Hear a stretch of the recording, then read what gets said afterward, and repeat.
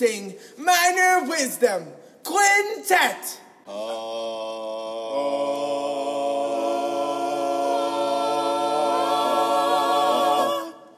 1, 2, a skidda-didda-doo. Minor Wisdom. Happy Father's Day to everybody out there. Hope everybody did something to sort of commemorate and celebrate Juneteenth as well. This week on the podcast, I have Mr. Kyle Martin. Kyle is somebody that used to actually have his own podcast and just stopped doing it after about 2 years or so I guess my time is up pretty soon. But he did a very similar format to me. He was actually around before I was, but would interview theater teachers, and I was actually on his podcast when I first started Minor Wisdom, and so Kyle and I sort of started a relationship then, and here he is having his own episode for Minor Wisdom. Again, I hope everybody's enjoying their Father's Day. There's a comedian out there, I believe his name is Mo Sadiq. I think it's Mo Sadiq, but I could be wrong, but don't hold me to that. But anyway, Mo, he actually came to Dulles High School when I was there because Fort Bend hired him to be one of the sort of launch people for the school year. You know, all these districts have like leadership launch and all this kind of stuff. Well, Mo was hired by Fort Bend to be one of these people to come out and do some educational comedy and things like that. Comedy about education, shall we say, not necessarily educational comedy. And he was very funny, but he's a national comedian. He's a nationally renowned stand-up comedian, and there's a bit out there about how Father's Day is like the 20th most celebrated American holiday, and starts listing off certain things that are celebrated more than Father's Day. But you know, regardless, I appreciate it. I know my kids, my daughters have made me some special things, so I hope everybody's having a good Father's Day. You know, Father's Day used to be a kind of sucky holiday for the Minor family because my father passed away 15 years ago, and so until I had kids, I didn't really like Father's Day. And so I kind of get both ends of the straw here and understand how some people might not be feeling it and some people are appreciative of it. So however you feel, I hope this is either a great Sunday or just, random day for you, however it might be. Looking forward to Thespian Professional Development coming up this week. But until then, leave me a 5-star review, maybe like the podcast, follow me on Twitter, and like me on Facebook or follow me on Facebook. Enjoy, Kyle Martin. So I was born into kind of a theatrical family. My dad was a theater teacher before I was born. And then for about the first year of my life, he was a theater teacher and in Baytown, Texas at Lee High School. And we did community theater too. Like he had grown up doing community theater at the Baytown Little Theater. And we lived in Baytown, and that was like kind of a second home for me. We would go to church and then go to rehearsals. It was like kind of like, and I later in life started to think of myself as having been raised by two churches, like the church of the Jesus church and then also the theater church. And so, yeah, that was just like a big part of my life growing up was the theater. Got into high school, was in the marching band. We had a really, really, really strong, successful marching band. But I also did do some shows in high school. I did 2 one-act plays and a musical, but it was like not something I could fit into my schedule, but it was still something that I knew that theater was probably going to be where I ended up and not band. I was always very mediocre at the trumpet. But anyway, so I ended up going to Abilene Christian University to major in theater, and had a great 4 years there. Kind of found a few different things that I really loved doing while I was there. Aside from just acting, I learned a little bit about lighting, learned about directing, and learned about playwriting. And then, after college, worked at the Dallas Theater Center as an intern for a little bit. But most of the time, the funny thing is when I was at the Dallas Theater Center, I would be there. I remember specifically running the winch system that would lower the Ghost of Christmas Present down to the floor. It was Liz. I don't. People from Dallas will know Liz Michael, who's a company member at the Dallas Theater Center, and that was before they had company, uh, a resident company at the Dallas Theater Center. But she was the Ghost of Christmas Present. I remember specifically, like, I was in charge of running that winch. I don't know why they had me do that. I was probably the wrong idea, but and just thinking, like, I kind of wish I were running my own theater program. Like, I wish I was like daydreaming about going into a high school and teaching, and that had always been something I had wanted to do through high school. I always thought I'd be a theater teacher, but then I don't know if other people can relate to this, but you get into college, and especially if it's a program that's really focused on training actors, and training you and trying to train you for the real world of professional theater. I just get caught up into that and sort of forgot that I was also planning to be a theater teacher until I got into the real world and realized, wait, I don't know if I have the whatever it is to like force myself to go be an actor and struggle like that, and maybe not have a paycheck for a while. So I started substitute teaching and working on my certification, and eventually got hired in Channelview, Texas. Was my first job. I went to go work with Catherine Dowler, who is still there. She's been there for a long time. Went and worked with her for a year. And I really liked it. I really enjoyed working with Catherine there. I liked the kids. But the principal called me in and said, "Hey, we want you to get certified to teach English because we need more English teachers, and we don't need you to be teaching theater as much." And about that same time, my high school where I had graduated from, Baytown Sterling, the theater teacher called me and was like, "Hey, there's a job opening if you're interested." Yeah, and she knew me through my family and my dad, and so I was like, "Well, I'd rather teach full theater than have to teach English." And I've always I've always been like, I I'm theater is really the only thing I care about. I mean, I love the kids. I've had to learn how to be a good teacher, um, because it was not something that came naturally to me. The directing part of it, and the I think I've heard you talk about being, like you're either like a director or a classroom teacher, and I totally know what you mean by that, because I know so many people who are amazing in the classroom, and there's me who I treat the classroom like hey, here's a project, go do it, and then I'll tell you what you're doing wrong. Um, but but anyway, so yeah, I went to Baytown Sterling, was there for 3 years. I was really fortunate to work with a lady who had, kind of she kind of just let me do whatever I wanted. She didn't really she had a kind of a smaller program. She did 2 shows a year, and I was like, what if we did a musical? And she hadn't been doing musicals, and she was like, yeah, go ahead, do it, and she hadn't really been involved in Texas Thespians. And my first experience with Thespians was at Channelview, and I came to Sterling and was like, what if we started a thespian troupe? And she was like, yeah, go for it.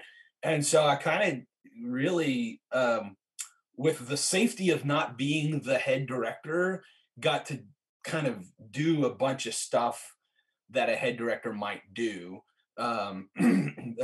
And she wasn't terribly interested in doing a lot of that stuff. She wanted to teach her classes and direct plays, which is fine, but she let me. And so any little whim I had, I pretty much got greenlit, which was really nice. I didn't have to come in and have somebody go, nah, that's not the way we do things here. After 3 years at that school, my wife, who's also a teacher, she teaches elementary school, and we decided we wanted to live in the big city. We didn't have kids yet, so we wanted to feel like we were, cool urbanites. And so we moved into Houston, and we lived around in the Rice Village area, found an apartment we could not afford. but we, found a way to make it work for whatever reason.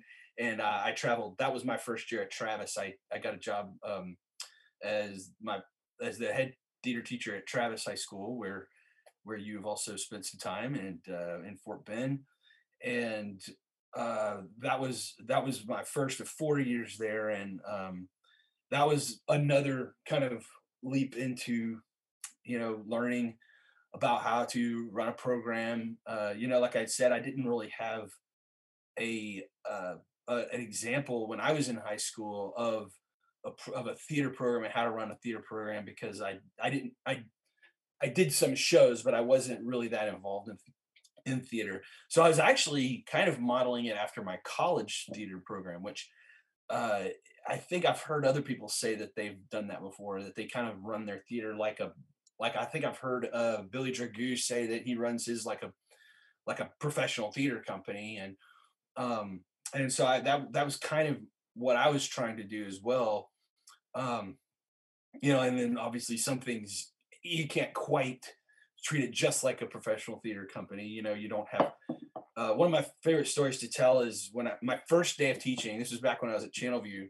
One of my first day of teaching, I just went around the circle, like I got the kids together, and I was like, "Hey, so tell me what you love about theater, or tell me what drew you to theater, what caused you to choose this class as your elective."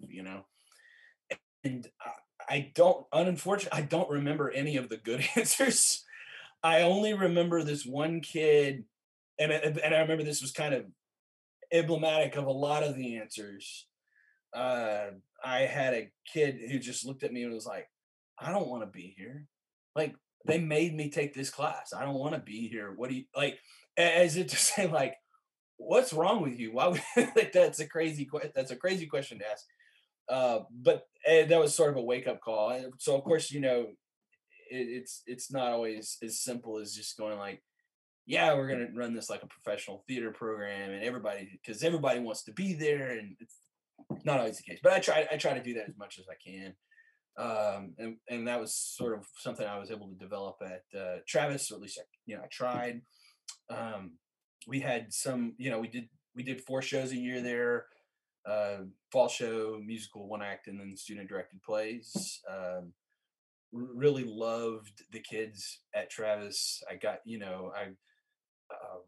the parents were really, really supportive. I never, taught in an environment like that before, and I still haven't since, where the kids were just really, really focused on theater. And I didn't have to do a lot of sharing. Like, there wasn't a whole lot of sharing. Those kids were pretty focused on theater. I don't know if it's the same way. It was almost a brand new school when I taught Yeah, there. it was still pretty young. Yeah. Yeah, I taught there the second year it was open. Um, there was another theater teacher there when it opened, and then she, I think, decided that she wanted to teach English, and so she, you know, gravitated over towards just teaching English. But yeah, it was a really fantastic group that I had. I still keep in touch with a lot of those kids. In fact, one of those kids I was telling you before we started recording, it just got a job teaching in Keller, teaching with Tim Monroe's son, who you Yeah. had on your show. And yeah, I still keep in touch with him. Still keep in touch with a lot of those kids. Formed some great relationships. Unfortunately, after my 4th year there, I was still kind of I was still a department of one, and I was feeling burned out. And it was like one of those things where I was just like working constantly. I used to say I loved my job, but I didn't like it anymore. And so an opportunity came to move back to Abilene, which is where my wife is from. Her dad had just retired as an administrator there, but basically I got called by the principal of the high school and was like, we don't need a theater teacher, but we need somebody to help out in this program for kids who are needing to recover credit. It was through a computer program called Plato. A lot of people, when I tell them that I worked with Plato, they think I like worked with Yeah. clay. Right. which could be and cool. modeling and like, Yeah, hey, that's a class. That's yeah. awesome. I mean, That, might be but something, or might be something to consider. Yeah, yeah, maybe a Play-Doh class is something we need in Texas. But I went and worked with this computer program for a year. I did that. It was real. It was like one of those like I need a break from what I'd been doing. I was also working on my. I think I've heard you talk about you have your master's from San Angelo State. Is that right? that's correct. Yeah, yeah. Yeah. Never having set foot on Right. Never been campus. there. Yeah. That's my Lamar degree. Yeah. I have a degree from Lamar, a master's. Never set foot on the campus, but I was working on my master's online and stuff, and that kind of freed me up, gave me a little bit of time to work on that because it was kind of a nice year. I woke up late. I didn't have to be there till 11 o'clock. The hours were from 11 to 7. When I first heard that, I was like, 7, man.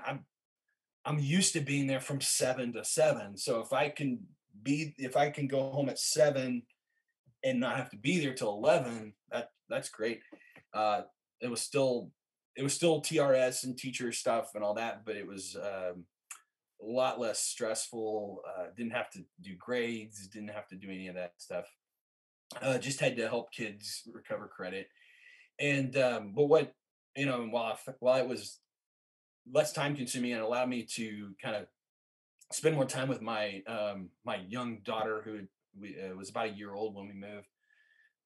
It was definitely one of those things that made me realize where I needed to be because I just missed directing so much. I missed theater, and so I started looking for theater jobs, and luckily for me, a job opened up at the rival high school across town, Cooper High School, and it was speech and theater. So I got to do the whole like speech teacher slash theater teacher for a while, which was something I'd always heard but never had been interested in doing myself. But it was actually a lot of fun. I had these um, one semester courses where I just taught speech, and I learned a lot about speech myself because I didn't know anything, anything really about it.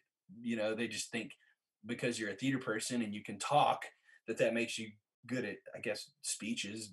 But I don't know if that's necessarily the case. Um, but anyway, so I did that I was there for 5 years. Eventually, I was a third theater teacher. They had a head theater teacher, they had an assistant theater teacher, and then they had me basically helping, like, because they didn't have a full day of speech classes, which was really what I was hired to do. They kind of went, well, you can go help with the tech theater classes. Well, it became pretty obvious right away that I knew the most about technical theater, and I basically told the head director, who was also new at that high school at the time, I was like, let me handle the tech, let me handle the lights and building, not so much the sound. Sound is not really my thing, but let me handle all that. Let me take that off your plate.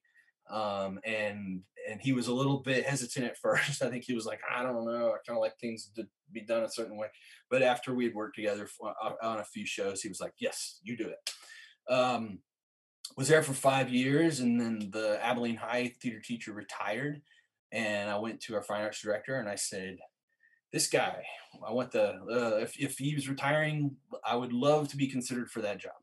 And they said, yeah, we want you to do that. So I've been here for 4 years now. I just graduated my first group that went with me the whole year, the whole way through. And it's been pretty fantastic. I've really loved being at this school. I've learned a lot about how to not burn out, because when I was at Travis, that was the thing. I just worked and worked and worked and worked. Every time the kids, I remember telling the kids one day I just needed a Saturday off because we didn't have a whole lot of tech classes. I had one tech period a day, and so we would spend every Saturday on work calls. And I remember one day just being like, I can't be there this Saturday.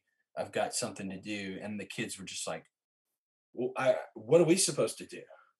And I'm like, I don't care. It's a Saturday. Go live your life. But that was just kind of, that became so normal at Travis, was to work every single day. And Sundays were the only really day that I had. And of course, if we were doing a Sunday matinee, I didn't even have those. So, Yeah. but anyway, that's kind of how I got here, where I am today, and I've got a great theater support here. Our fine arts programs here in Abilene are really great. I work really well with our choir and band, and put on a huge musical every year. Musicals here in Abilene are incredible, mainly because we have really incredible choirs, and so they send us, for the musical. We just, pack in all these kids, and that's one of the things I've noticed whenever you do a musical with theater kids who can sing, versus choir kids, is that, the first time I was at a rehearsal for it was like maybe one of the first rehearsals for our musicals here in Abilene, and I heard, the sound they were making, and I was just blown away. And of course, the choir director was like, "All right, we've got some work to do." And I'm like, "Do you?" Like, that was. I mean, they know how to blend, Yeah. and they know how to support, and theater kids who can sing, but are strictly theater kids. They can sound good, but there's a different level when you're filling out your chorus with choir kids who've been in choir since they were, in sixth grade. And Yeah. anyway, so that's kind of where we're at. That's You kind of need where you I'm need at. to do Hunchback. That's Yeah, dude. if you have singers. Yeah. Well, okay, so I think I contacted you about my student who's going to be going to U of H Yeah. and doing Yeah. their theater teaching program. Before the end of school one day, because they knew I was contemplating the musical, Yeah. and he came up to me and he was like, I got to tell you this before I leave. You've got to do Hunchback. You got And he's like, it's perfect. You don't even have. He's like, you don't even have to have all these choir kids at Yeah. rehearsal the whole time. Yeah. He was It's in telling the me, back. Yeah. yeah, and I was like, okay, that sounds interesting. That's interesting. He said, only problem is there's only one girl in the whole show. Yeah. Yeah. One And actor. Yeah. Yeah. One. yeah, Yeah. and we have that's one of the things that I don't know. There's a few things that I'm like, I don't know how to fix this. I Yeah. don't even know if this is something I can fix. I think everybody has that issue, like Yeah. having an imbalance of girls and guys. Yeah. Right now is the most imbalanced. Right. With my school now is the most imbalanced. This year I had 10 seniors who graduated, and of those 10 seniors, 11 of them, when that was 9 of them. I'm glad Well, you're not no. a math. I'm glad you're not a math teacher. Yeah. Let's start over. Well, hey, you know how you were saying that if I offend anybody, you can Yeah. cut it out. Yeah. Can you also Sure. look smarter? I can make you sound really smart. I don't know if I'm going to cut that out because it was a good laugh, but we'll No, leave it in. of my 10 seniors, 11 of them. Yeah. That was good. No, so of the 10 seniors, 8 of them There you go. were girls, and very talented girls. Yeah. Like any of them could have been a lead, and we would have had a fantastic show. And then 2 boys who were also both talented, but that imbalance. I was like, so yeah, I'm always trying to find those shows. So this year we did Little Women. Yeah. Okay. And we double cast the Yeah. sisters and the mom. Yeah. So basically we could have 12 female leads, and last year we did Oklahoma, which was tough. It's not necessarily a female heavy show, but it had some really good featured parts for females. What type of version did you do for Oklahoma? Like, did you do the more traditional? Yeah, we did the only one that Concord sends you. Well, yeah, but you can sort of through design and such kind of adapt it to become what has become popular on Broadway. They're sort of the darker version. Yeah. So we tried to incorporate elements of that. Yeah. For instance, the death of, spoiler alert, the death of Judd. Yeah. I might have to cut that out. We'll see what kind of listeners we have. I might have to cut that part out. Yeah. Okay. Yeah. If you don't know how Oklahoma ends, beware. But the death of Judd, at the end, we kept kind of ambiguous. We didn't make it so clear cut.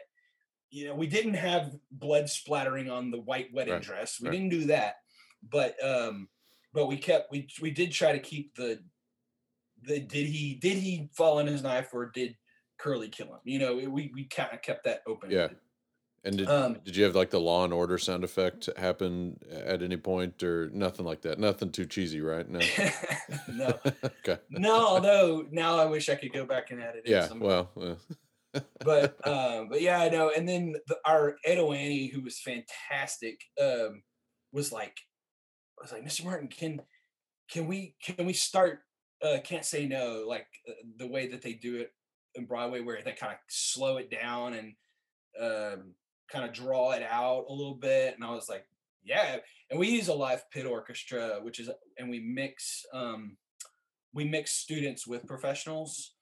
So Abilene, you wouldn't think would have like a ton of professional musicians, but we have 3 universities here, and they all have music departments. So we kind of pull from there and pull from our own music faculty, and have about a half and half, half professional, half student pit, and it always sounds fantastic. But of course, anytime you're going to try to do something like that, your conductor and everybody has to, sometimes in theater, I'm sure you've noticed this before, sometimes in theater we get a wild hair and we take it to people who we need help from, like a music person or something like that, and you go, hey, I want to do this, but I want to do it differently, and they sit back and they go, like, it's like they never even occurred to them that you would do it anyway different. So there was a little bit of that. Fortunately, our music people all went along and are great about following my wild hairs, and yeah. But yeah, we were able to do a little bit of that stuff throughout with the music. But we also, because we also are using this it's a fine arts musical, it's not just a theater musical. We want to try to incorporate as many of the band kids as possible, as many of the different departments. And so we're not going to, I didn't want to strip it down. We're doing Oklahoma. We weren't going to strip it down to like a banjo and a guitar, which is, I think, what they did for Broadway. Yeah. Yeah, they did. Yeah, that was a lot of fun. It was a lot more fun than I thought it was going to be. I'd always avoided classic musicals because I've always been one of these, like, I like the grittier, newer stuff. I like newer musicals in general. My favorite musicals are like, not that it's super new, but it's not. But I've always loved Pippin and Les Mis, and one of my Hamilton. I love like the newer stuff, and so I've always gravitated more towards that stuff. But this was like my challenge. I was like, I need to be able to say, yes, I can direct Rodgers and Hammerstein. And so I I think the show it had been a long time since Abilene High had done a musical in that classic kind of vein. We did Drowsy, my first year at Abilene High, we did Drowsy Chaperone, and we would always joke about how, and I told them about how the Drowsy Chaperone kind of makes fun of older musicals that are sometimes really inappropriate and really not suitable for a modern audience. And that's where the joke about the Japanese stuff came from. And so after, I'm sure you've experienced this, but as soon as you're done with one show or like one musical, they're like, what are we doing next year? Yeah, they want to, like, let me. So I just got to where I told them, because I think I'd mentioned at some point that I would never, because of the sensitivities and because of the kind of weirdness around it, I didn't think I'd ever do The King and I. It's not my favorite musical to begin with, but I was just like, I don't even want to touch that. That would just be too difficult to navigate, I think, with a school that's, mostly white kids. And but every time they asked what musical we were doing, I just went ahead and said we were doing The King and I. And they eventually figured out I was joking. But for the last 4 years, the joke is we're doing The King and I. That was your go-to. Yeah. That's fun. But So, well, Mhm. go ahead. Go ahead.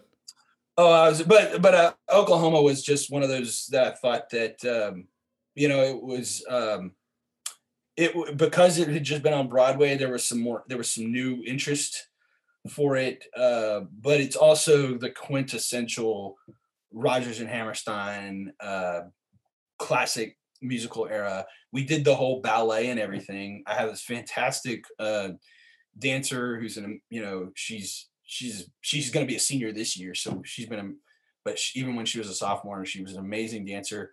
We had to go out and find a boy who could do ballet, which was a challenge, but we did. But we did the whole ballet. We cut a little bit, but not much. And so yeah, that was one of those things that I was like, if I ever do, an old style musical, I'm just cutting that whole thing out. Yeah. 'Cause Did- but it was part of the challenge to see if you could, to do that with it. Yeah. Did you choreograph the ballet? Heck no. No. Okay. I was Uh, just. no, we've got a fantastic choreographer who I worked with in college. She was the choreographer for all of our musicals when I was in college, and she also like taught dance to my wife when she was a little kid, and she's been choreographing the Abilene High musicals since before I knew anything about. So she's kind of our go-to. And it was an easy decision when I first came there to hire her. Her name's Terry Wilkerson, and she owns a dance studio here in town. Okay. And anyway, she's our choreographer. And anytime I choose a show, if it's got a lot of dancing, I contact her and I'm like, what do you think? Is this good? Can we do this? And speaking of wild hairs, I thought it'd be really cool to do An American in Paris, which is it's a new stage version of the old musical from I think it's Gene Kelly, I believe, the movie musical. Yeah, the movie one. Yeah. And I just listened to the music, and I love that music, especially the instrumental stuff, like the Rhapsody in Blue and all that. I love that. And I read the script, but I also watched a little bit of the Broadway version, but I didn't watch the whole thing. And I asked her, I was like, so what do you think? And she was like, we just don't have the guys who can do that kind of stuff. I mean, and I was like, okay, I understand. Well, then I finally went back and watched the whole thing. And it's not just like that 12-minute, 15-minute ballet in the middle of Oklahoma. It's like one spot in the middle. They've like take that, and there's like 5 or 6 of those throughout the musical that I just kind of was like, I guess, glossing over when I read the script. but yeah, so no, but she's fantastic, and I'm really happy to have and fortunate to have people. Abilene's one of those communities where kind of even though it definitely feels smaller, and you'd think in a bigger city, being in like Sugar Land or Houston, you've got all these resources around you, but it almost felt harder. There's less resources here, but the people that are here are like really willing to jump in and step in and be a part of, because we're the biggest high school in town. There's 3 high schools. There's us, Abilene, Wiley, and Cooper, and then lots of little towns around us. But people here really gravitate towards one of those high schools, or sometimes more than one of them. And I think because like in Sugar Land, there's like a 6A high school, on every block. It seems like it's like Starbucks. Yeah. Yeah. And so it felt harder when I was in Sugar Land, and maybe I just didn't try hard enough. Maybe I just didn't know who to talk to, or I didn't have the confidence to ask, I guess. But it felt harder to find those resources. It felt really hard to like find a good choreographer who wouldn't just come and we could pay them to choreograph the musical, but that would really invest in it. Yeah. And like they would come in and like be as much a part. They weren't just a hired on person, but they were somebody who was as invested in the quality of the musical as everybody in the Yeah. show. And again, I think probably I think what I was when I was in Houston, it seemed like the people who had the strongest musicals, the schools that had really strong musicals, maybe had somebody in house that they could work with. Right. Do you feel like Yeah, that's no, it's true? 100%. I mean, to go with your 6A comment, if you think about just the geography of how this area is set up, Fort Bend is next to Lamar Consolidated. Fort Bend is next to Alief ISD. Fort Bend's the east side of Fort Bend feeds into Houston ISD and into Pasadena, and all of those districts have 5 or 6A schools. I mean, back when you Yeah, were, it was 5A, but yeah, and so you can't go 5 miles without hitting a yeah, big school, and so the people you hire out, they're busy, because yeah, because they have there's so much work for them. So you're right. If you have a strong department, and when I was at Dulles, we everybody was on board to do everything. yeah, Um, yeah, and I don't want to slander Travis for the year that I was there, but that is not the case at that school at yeah, all. And yeah. so, And when I was there, I mean, we were all coming up. Like we yeah, were every department there was brand new. right, The everybody was trying to find their footing. I think I was in a really fortunate position that the vast majority of my kids had started out with Tress and Brad at yeah. Austin. You had a good Uh, transfer of group. Yeah, and they I mean, we were for the first year I was there, first maybe even second year I was there, we felt like Austin High School light. yeah, There was sure, I mean, the way that we did things was, well, this is the way we did things at Austin. This is the way we did things. And we also had kids from Bush, but at the time, yeah, Bush's theater program wasn't as strong, I guess, and as it is so now. Yeah, they the I only had like a very few number of kids who had started out at Bush, yeah, but the dominant like what here's how we do things. yeah, And that group of sophomores that then uh, were the top group every year until they graduated, because they started out the school as sophomores. They were a really strong group, and by the time they were seniors, they knew how to lead. I mean, they right, were excellent leaders.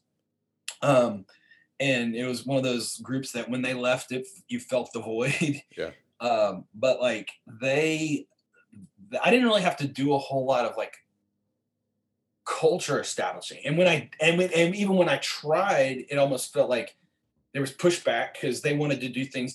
And so I kind of let them, yeah, I didn't necessarily push anything on them, but everybody was still trying to find their footing. I think we were pretty lucky because the example that our kids had was Tress and Brad over at Austin, and so, but the dance teacher, she was fantastic, but she didn't have time to come choreograph our musical. The band directors, I think they did a good job. I think, but again, and he wanted to. I remember he really wanted to like be a part of the musical. He was like, but then he wouldn't get around to doing anything about it until really late. And it was an all student pit, and I'd have kids coming up to me going like, "Hey, I'm gonna be in the pit. When are we gonna start rehearsing?" And I was like, "You mean you haven't started rehearsing? Like we open the show next week, you know?" yeah, And so it was a little bit tricky. But again, it's not like I really blame anybody right, because it was so much of an upstart. But I think I musicals have always been one of those things. I like musicals. I've never considered myself like a musical person. And one of the reasons I wanted to when I was at Paytown Sterling and I said, "Hey, could we do a musical?" It wasn't necessarily because I just really wanted to direct a musical. I really just feel strongly that that's part of their education. That's part of what, if you have the resources and if you can, do musicals, that's something you should be teaching kids and giving them that experience. But man, if you're at a school where they're just like, nah, we don't know, like I'm fine with that too. Like it's such a load of work that you know I was almost to the point where I was kind of like, you know what, maybe we'll just focus on like small musicals, you know. But our fall shows were fantastic. I Yeah. love. I always say it in our one act play. We had some success in one act when I was there. We advanced. We zone in that district, and we advanced from zone 3 out of the 4 years I was there, and then 1 year we got to area. So I considered that success because that's as much success as I've ever had in one act. Yeah. But yeah, it was. When I hear one of the thoughts that always pops up into my head is there's not enough love for fall shows. I don't think. Yeah, sure. Fall shows are consistently some of my favorite to do. Yeah. I don't think they're scrutinized as much as one act or even musicals. And because there is no format or expectation, you kind of like go, well, what do we want to do? So this year, for instance, we did an outdoor, and because of COVID, it was like, let's do this outdoor. We did a Hamlet outside. And unlike a lot of schools, we were actually in class in person all year long. And the fine arts director actually called us in over the summer last year and was like, so let's figure out how we can do something safely. What is your plan on what you can do? And there was the idea of doing radio shows and film things. But I had already had this idea of doing Hamlet outdoors. And so that's what I said. I said, this is what I'd like to do. And I can stage it in such a way that kids are never really that close to each other. We will use masks. We'll incorporate the masks into the costumes. We'll do it outdoors. I'll cut Hamlet down as far as I can, so that the audience is not,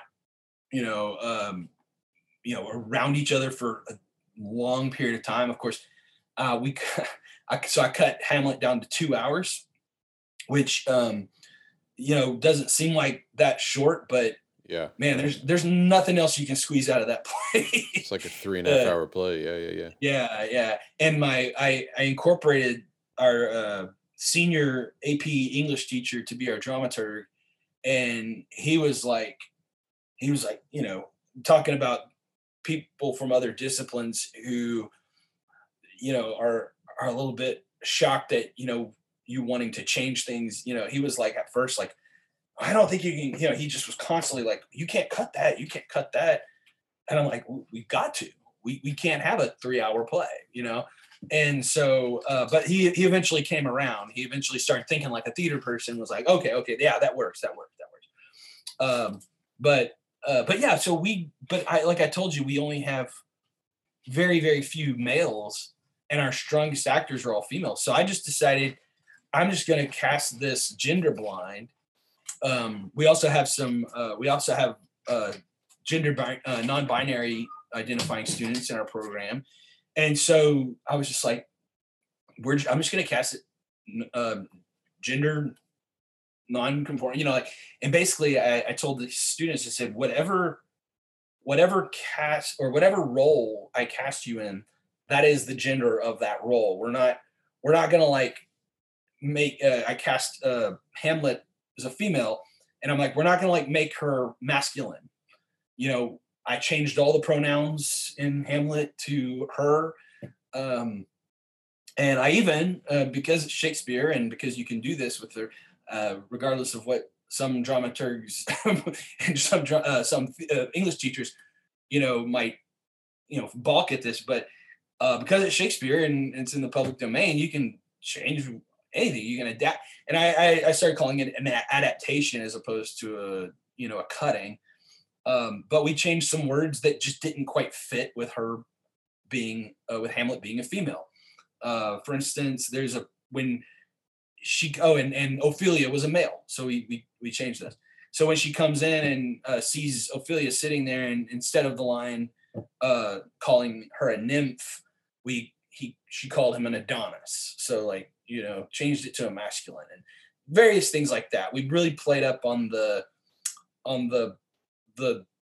gender the politics of it, like frailty thy name is woman, that takes on a different meaning when it's stated by a female. Whenever Claudius is trying to belittle Hamlet for being too much like a woman because he's crying over his father, that takes on a little bit different meaning when Hamlet is a woman. So anyway, just stuff like that in your fall show, you can kind of just play with it, and you don't have to worry about whether or not it's going to be received well by judges. Unlike a musical, you haven't paid, thousands of dollars to do the rights. Anyway, I just wanted to show some love for fall shows because they're always, without a doubt, like when I look back on all of my favorite shows that I've directed, they've usually been a fall show. No, I'm a big believer in when I was at Dulles with Melanie Burke, we put almost all of our eggs in that basket, in the fall show basket, because we love doing that kind of stuff. Now it's funny, now I'm the school I'm going to, we do our quote fall show in April. So it's like we can't call it the fall show anymore. So I can't. But yeah, we flipped the season. Is this school John Cooper? Is that right? Yeah. Is that, do they compete in one act or anything? No, so they're a private school, so they could do TAPS, which is the one act for private schools, yes. But they don't even do that. So they don't do Tommy too. They don't do any competitive anything. I think partially is the school is a math and science private school. Like it's very heavily focused on math and science, and so the talent we get isn't there to compete in theater. They're literally there to become engineers. So yes, those are the students that I will keep in touch with, because when I need to make my next paycheck, I'll reach out to them and say, hey, you're really wealthy. I one of my favorite experiences post having a student is a student who is now an engineer. I had him at Travis, and he was like, I want to take you to an Astros game, and when I was down there one time, I was like my 20th high school reunion in Baytown, and I was like, hey, well, I'm going to be here for this. Let's go to a game. And so he like took me to a game, we sat in like nice seats, and it was fantastic. I love it. Yeah. So yeah, if you can, form those relationships with those kids who are going to do theater for sure, because you never know when one of them's going to win an award and thank you, but keep in touch with those math and science kids too. Yeah. I let my dog out of the no worries. I do the same thing every once in a while. Yeah. I've got a student right now that wants to go to speaking of what we were talking about before I started recording, but I've got a student that wants to take me to a Rangers Astros game in the new Rangers in their new Globe Life. Oh, have you? Yeah. Already? I went and saw the Astros. They lost. Yeah. But I went and saw them. Yeah. But I think he wants to buy the tickets. I should clarify that, but before I go and venture up there. So I want to get you out of here on. I wrote down a question very early in the conversation based on what you were saying about your background that I kind of wanted to know if you had an answer to. It could be a quick, super easy answer, but you mentioned that your dad was in theater, before you were even born. Did your dad encourage you to do theater, or discourage you to do theater and say, you don't want to do this because, or sure, go ahead and keep pushing forward? Kind of both. Yeah. He was very encouraging to us growing up, and we did community theater. We were always at the theater. I don't think if he was trying to discourage us, he wasn't doing a very good job of it. But I do remember when we were, because my older brother was a theater major and my younger brother all three of us were theater majors. My older brother went on to be a marriage and family therapist. He's got his PhD in that, and he's a professor at a university. But my younger brother and I have both made that our career, theater in some way, shape, or form, our careers. And so no, he would always kind of joke like, why don't you go out and get a business degree? That would be much better if you got a business degree. And we always knew it was a joke because we're like, you don't have any room to talk.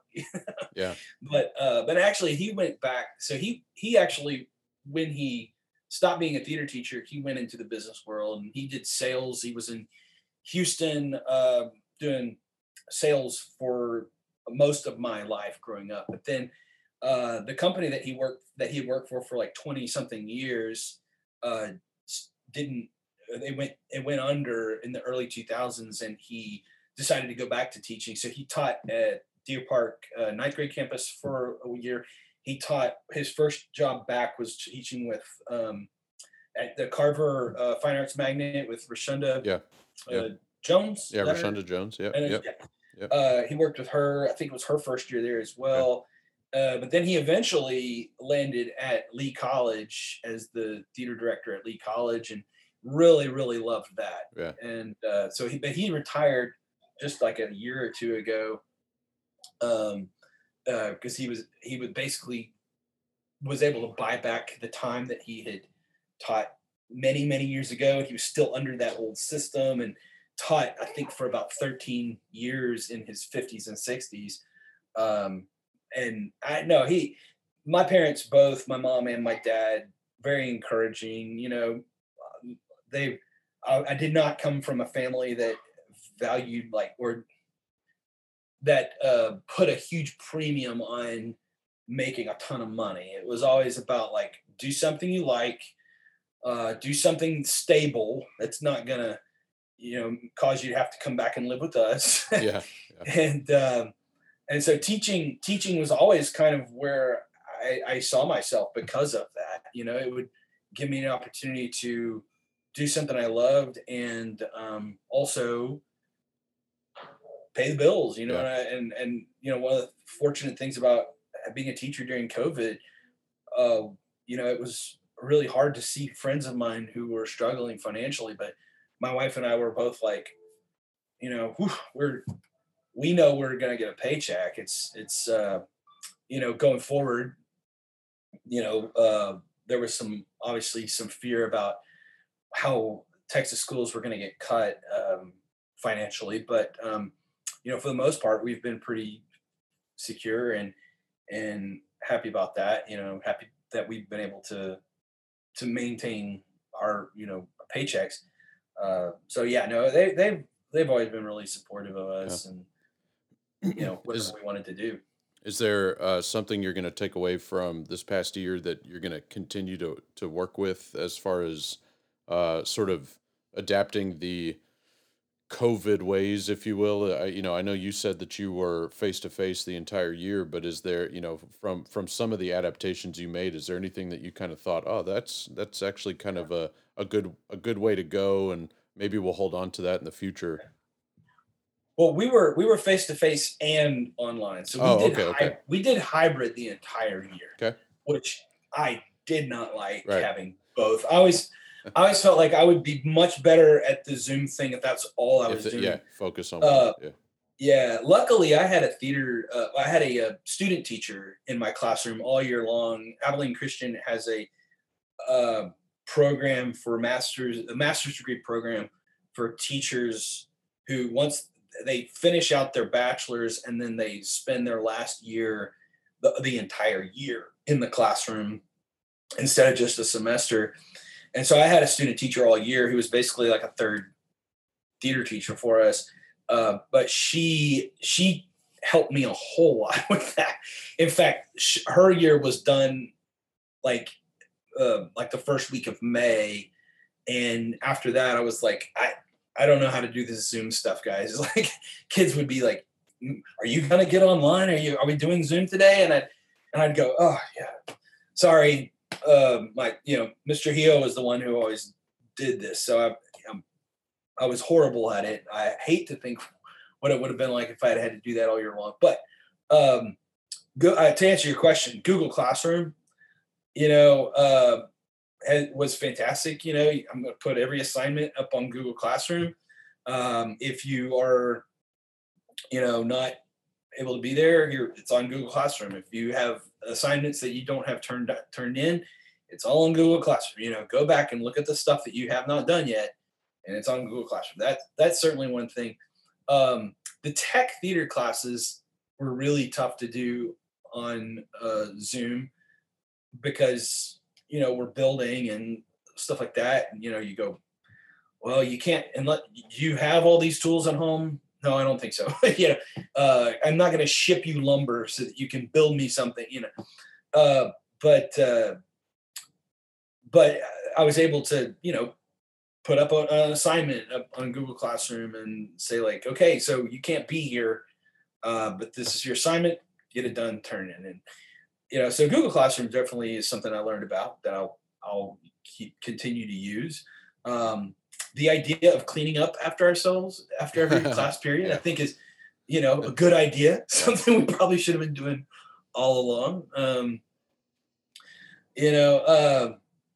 I think also one of the things that you and I often find ourselves, I don't know if debating, but like the Facebook groups where you get in and people tend to react very, kind of, I don't want to say overreact, but there's a lot of reactionary. Yeah, passionate reactions.